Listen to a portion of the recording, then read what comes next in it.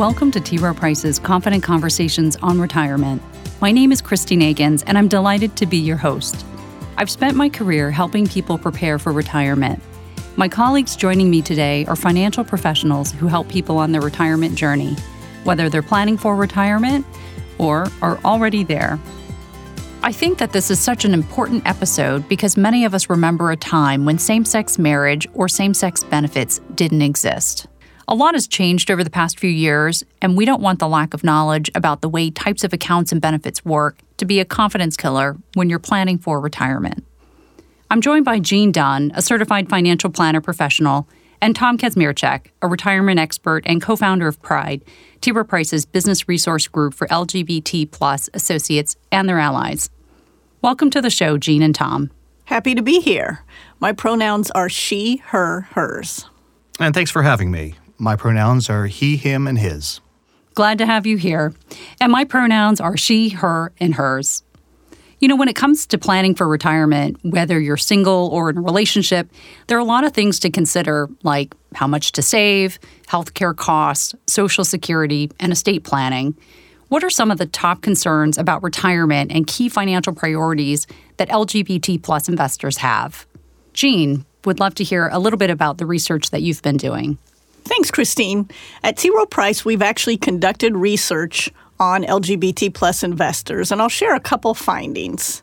First of all, the community is growing. The collective buying power of the community in the United States is close to $1 trillion.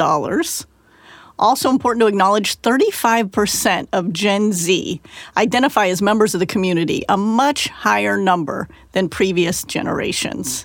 And in terms of financial planning priorities, the LGBT+ community is really diverse, and it has a wide variety of financial goals. Could range from supporting other family members to estate planning. Our studies have shown that the LGBT+ community experiences difficulty prioritizing their varied financial objectives. The top 3 financial priorities for the community are saving enough to retire comfortably, not surprising, saving for education, and saving for an emergency fund. And just to share a couple highlights I think is important to acknowledge about the community. LGBT+ investors are really open to advice. According to our research, 38% of members of the community want a financial professional to partly manage their investments, but they also want to stay involved in their decision-making. LGBT+ individuals are self-reliant and independent. They primarily want to save for retirement, but another top financial priority is self-reliance. 94% of LGBT+ investors want online tools for self-education. Almost 60% of LGBT+ investors are comfortable with the amount they're saving and investing, and that's pretty significant. There's a lot of individuals that aren't comfortable, so we see the community open to advice, confident about how much they're saving and investing, and focused on self-reliance and independence. That was really insightful. Thank you for sharing that, Jean. What would you add to that, Tom? I would add a couple of things. First, there are unique financial planning needs for LGBT+ individuals. First is around earnings. According to a study released by the Human Rights Campaign Foundation, adult LGBT+ workers in the United States earn about 90 cents for every dollar earned by a typical worker. That means that you have potentially less to save for retirement and other future expenses. Second, because marriage equality has only been in the United States since 2015, fewer people are married and you are more likely to be single, which has financial implications. I would also mention family dynamics. Fortunately, we see acceptance of LGBT+ individuals at an all-time high in the United States. However, there are still instances where people have been left out of transfers of wealth, like inheritances. And while I would suggest banking on an inheritance for retirement planning is probably not a good idea for most people, you can take control of your future by investing in yourself, saving as much as you can, as soon as you can, to be prepared for a comfortable retirement. And Tom, I just want to add in a little bit more on marriage rates. The LGBT+ community has a lower marriage rate than the greater population, understandably so. It's a little bit over 10%. There are many LGBT plus couples who are not married, and there are some specific financial planning considerations for those who may be in a long-term relationship and aren't legally married.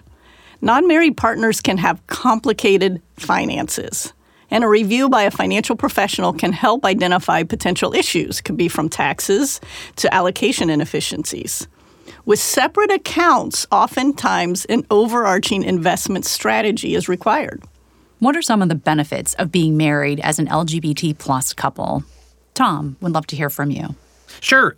There are actually over 1,100 federal benefits that come with being married. And I would say there are quite a few more benefits than there are drawbacks. One of the most significant benefits is the ability to transfer unlimited assets between spouses, which is also known as the unlimited marital deduction. You can be eligible for Social Security based upon spousal benefits. So at full retirement age, spouses can receive the benefit to which they are entitled as a result of their work history, or a benefit equal to 50% of their spouse's full retirement benefit, whichever is greater. Another benefit is that you can contribute to a spousal IRA. Generally, you can't contribute to an individual retirement account or an IRA unless you earn an income in a given year. The spousal IRA, however, is an exception to this rule, allowing each spouse in a couple to contribute up to the maximum if one of them earns an income. The rule allows non-working spouses to contribute to a traditional or Roth IRA provided they file a joint tax return with their working spouse. The contribution limit for 2022 is $6,000 or $7,000 if you are 50 or older.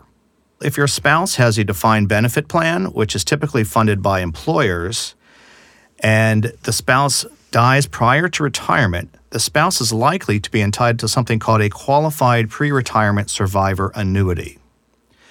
There may be other benefits as well from the employer, such as life insurance, health insurance, and other family benefits. The one drawback in terms of being married is that it is likely that you'll pay more in income taxes, which is known as the marriage penalty.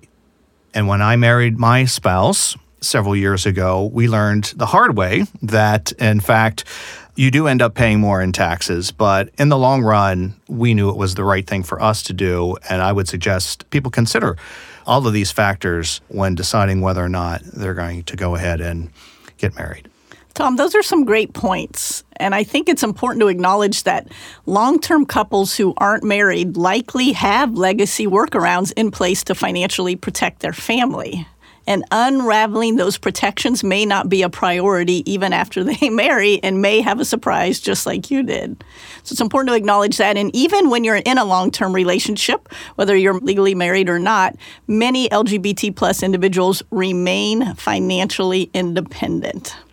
So it's important to acknowledge the challenges associated with that. And marriage benefits, to me, depend on your unique financial situation, who's working, who's the dominant earner, and what your goals are. A financial professional can help you by providing insights that you may not have considered, like the fact of that marriage penalty that you talked about, because the details for each individual situation and each couple's situation can be complex.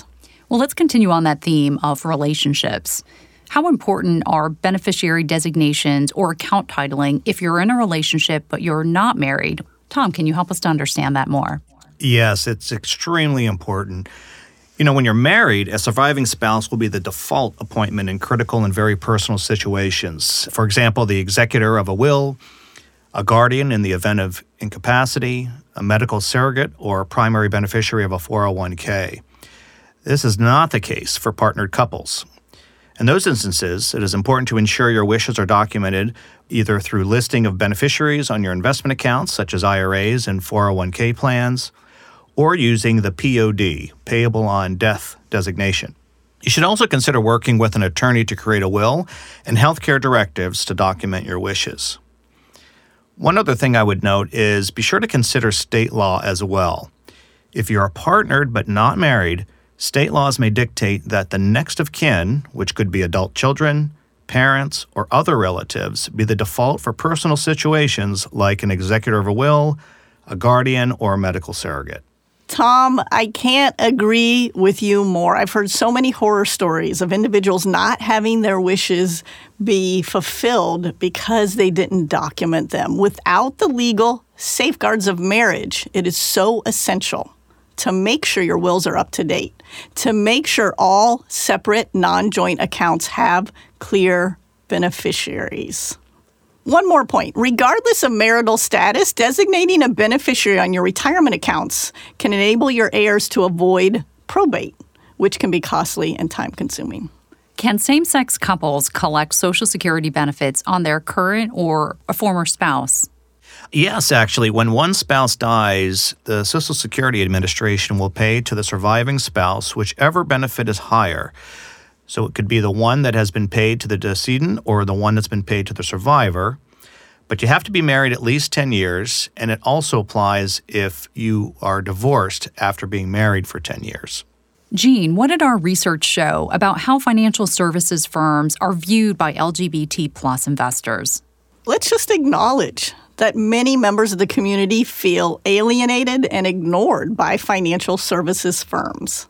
And our research, despite the fact that many members of the community are open to working with financial professionals, when we put up a list of large financial services firms, 90% of the time, members of the community weren't able to identify whether these financial firms were allies or LGBT plus friendly. How difficult is it for LGBT plus individuals to find someone to work with that they feel understands the nuances of their situation? In our research, we found that 80% of LGBT plus investors prefer to work with firms that support the community. But as I just shared, the vast majority can't identify any financial firms that are. There are a few best practices that I'd share. Number one is to interview multiple financial professionals to find the one that works for you. You can also look up their firm to see if they're on the HRC Corporate Equality Index. Another option is to talk to other members of the community. See if they're already working with a financial professional that they trust. Referrals oftentimes are ways that individuals find financial professionals. Do you need a financial professional to be from the LGBT plus community to best serve you? Tom, I'd love to hear from you first. Everyone's situation is unique, so be sure to ask open-ended questions, explain your needs, and then evaluate how they respond.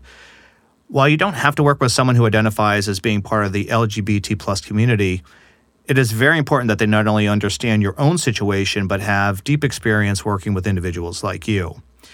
You might want to ask questions like, have you worked with LGBT plus clients before?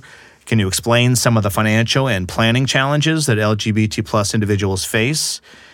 And ask questions around state laws that can impact planning for LGBT plus people. It's important that you are comfortable and that you do your own research and take control of your own retirement destiny. Tom, I think those are some great questions to ask when you're interviewing financial professionals. Obviously, in our research, as I shared before, 80% of members of the community at least want to work with an ally. But at the end of the day, you get to decide who you want to work with. Tom, what insurance needs, health care, long-term care, life insurance, are important for LGBT plus individuals? I think they're all really important components to a secure financial plan. A couple of things that I would suggest that you consider is, does your workplace offer health insurance? Many companies offered same-sex partner benefits prior to marriage equality. However, some now require that you are married. If you both work and have health insurance, this might not be an issue for you. And like straight couples, it is important to think about long-term care expenses as one ages. Are you prepared to pay for this? Are you the primary wage earner? If so, consider life insurance naming your spouse or partner as the beneficiary. And lastly, I would just remind you that Medicare is individual and not at the household level. So at age 65, you're responsible for your own health insurance. And so when you look at the statistics for LGBT plus individuals, they're 2 times more likely to be single and living alone and 4 times less likely to have children. There are several implications to this. First, if you live alone, you are more likely to have higher expenses versus sharing expenses with another individual. Second, as one ages, and if there are no children or family support, you may want to plan on long-term care insurance to cover unexpected living support expenses. And what considerations are important for estate planning documents, like wills or healthcare directives? Tom, let's hear from you first. I think this is important for everyone, but there are some unique challenges if you're not married. It's important to have legally valid documents that clearly state your intentions, whether incapacitated or after your death. While it may seem straightforward, you may want to consider working with a qualified professional like an attorney. Jean, what would you add to that? When it comes to estate planning, elder care, healthcare needs, LGBT plus individuals should work on clear, documented plans. For unmarried couples, thinking through survivor benefits is essential. Making sure you have a will, making sure any accounts that you have a designated beneficiary. Estate planning is essential to protect the rights of both partners in a couple. It's so important that your partner have access to or knows how to get access to all of your accounts, your assets, and that wills are written. We know that annual health care costs are continuing to grow, and LGBT plus individuals and couples should plan for them just like everyone else does. As part of the planning process, you want to look at other ways to secure income for a survivor who wouldn't necessarily have access to Social Security benefits for LGBT plus individuals who aren't married. And going back to beneficiaries, I know I sound like a broken record, but making sure your beneficiaries are updated frequently, that you have a list of all of your assets, accounts, and bills is essential. Your heirs don't necessarily need to know all this information, but they need to know where to find it. If this feels overwhelming to you, you know what the worst thing you can do is? Avoid it. These issues don't go away, right? Every single individual has to face them. So consider working with a financial professional to help with account titling and tracking of assets and accounts. Locate an estate attorney who is a specialist in the needs of LGBT plus individuals. And I go back to the questions that Tom recommended. For any financial professional, those are great questions to determine expertise with working with members of the community. One last consideration that is unique to members of the community is sometimes the traditional wording of wills, specifically with regards to pronouns. And that's why it's so important to work with an estate planning professional that has experience with working with other members of the community, because they can proactively address these issues for you. I think the other thing I would bring up is for those in the transgender community who transition, if you have a will that has your old name or your dead name, that could cause some potential issues as well. So you're going to want to make sure that your will is up to date. A financial professional I know shared with me a specific situation. An individual had transitioned and their parents' will had son or daughter specifically named in that, and there were some huge financial implications. So another reason why having an estate planning attorney that has experience with members of the community is important. Many folks relocate in retirement. Are there challenges finding housing or assisted living that are welcoming to the community? Tom, can you help us to understand this? Fortunately, we've seen progress in this area, but we as a country have a long way to go to increase acceptance and support. It's estimated that 5% of people living in long-term care communities identify as LGBT+. However, due to a lifetime of discrimination and continued fear, older adults may stay silent and actually go back into the closet upon moving into a long-term care facility. However, it's really exciting to see states like California and New Jersey who have progressed long-term care through legislation that addresses issues like prohibiting denial of admission, service, medical care, and reasonable accommodations. There is an excellent resource from the Human Rights Campaign Foundation called the Long-Term Care Equality Index. It rates long-term care facilities and asks organizations to sign the Commitment to Caring pledge. This has been a great conversation. Let's summarize a few key takeaways for our listeners. Jean, what would you highlight? One of the positives I saw from our research is that many members of the community focus on self-reliance and independence. A big part of preparing for retirement is taking initiative. As you near retirement, a financial plan can help you replace that paycheck and make you feel confident as you transition to retirement. And since 90% of the community is not legally married. A big part of planning for retirement includes making sure you have a plan for your heirs. Document that plan and make sure heirs know where to find that information. Tom, is there anything you'd like to add? For our listeners, hopefully you recognize that you can control your destiny. Now that we have marriage equality in the United States, that has provided, as I mentioned earlier, over 1,100 benefits. Take advantage of those benefits and understand your options. And the other thing I would say is, as it relates to saving for a comfortable retirement, you need to save early and you need to save as much as you can. And again, you are in control. So don't just let things take chance. You really need to be able to take control of your destiny and plan and have the confidence for retirement. Thank you both. Well, it's hard to believe, but it's time for us to start wrapping up this discussion. We want to leave our listeners with a parting thought or two, or a next step. Jean, let's start with you. So I just want to acknowledge, many members of the community feel underserved and ignored by the financial services industry, but things are changing. Don't feel like you have to plan for your retirement by yourself. A financial professional can help. And over the past few years, I've met many financial professionals who focus on the unique needs of members of the community. Tom, what would you add? Take the time to review your beneficiaries. And I would suggest you consider looking at all of your accounts and ensure that upon your passing, that those who you would want to have inherit your assets are in fact listed as your beneficiary. That can be a very fast process, and you can add beneficiaries, typically online, and that's something that can be done today. Tom and Jean, thank you so much for joining me today and sharing such terrific insights. This has been a wonderful conversation. Thank you. Thanks very much. Again, I'm Christine Agins, and thank you for listening. Please tune in for our next episode, which focuses on age-based retirement reminders. If you like this podcast, please rate us and subscribe wherever you get your podcasts. I hope your next step towards retirement is a confident one.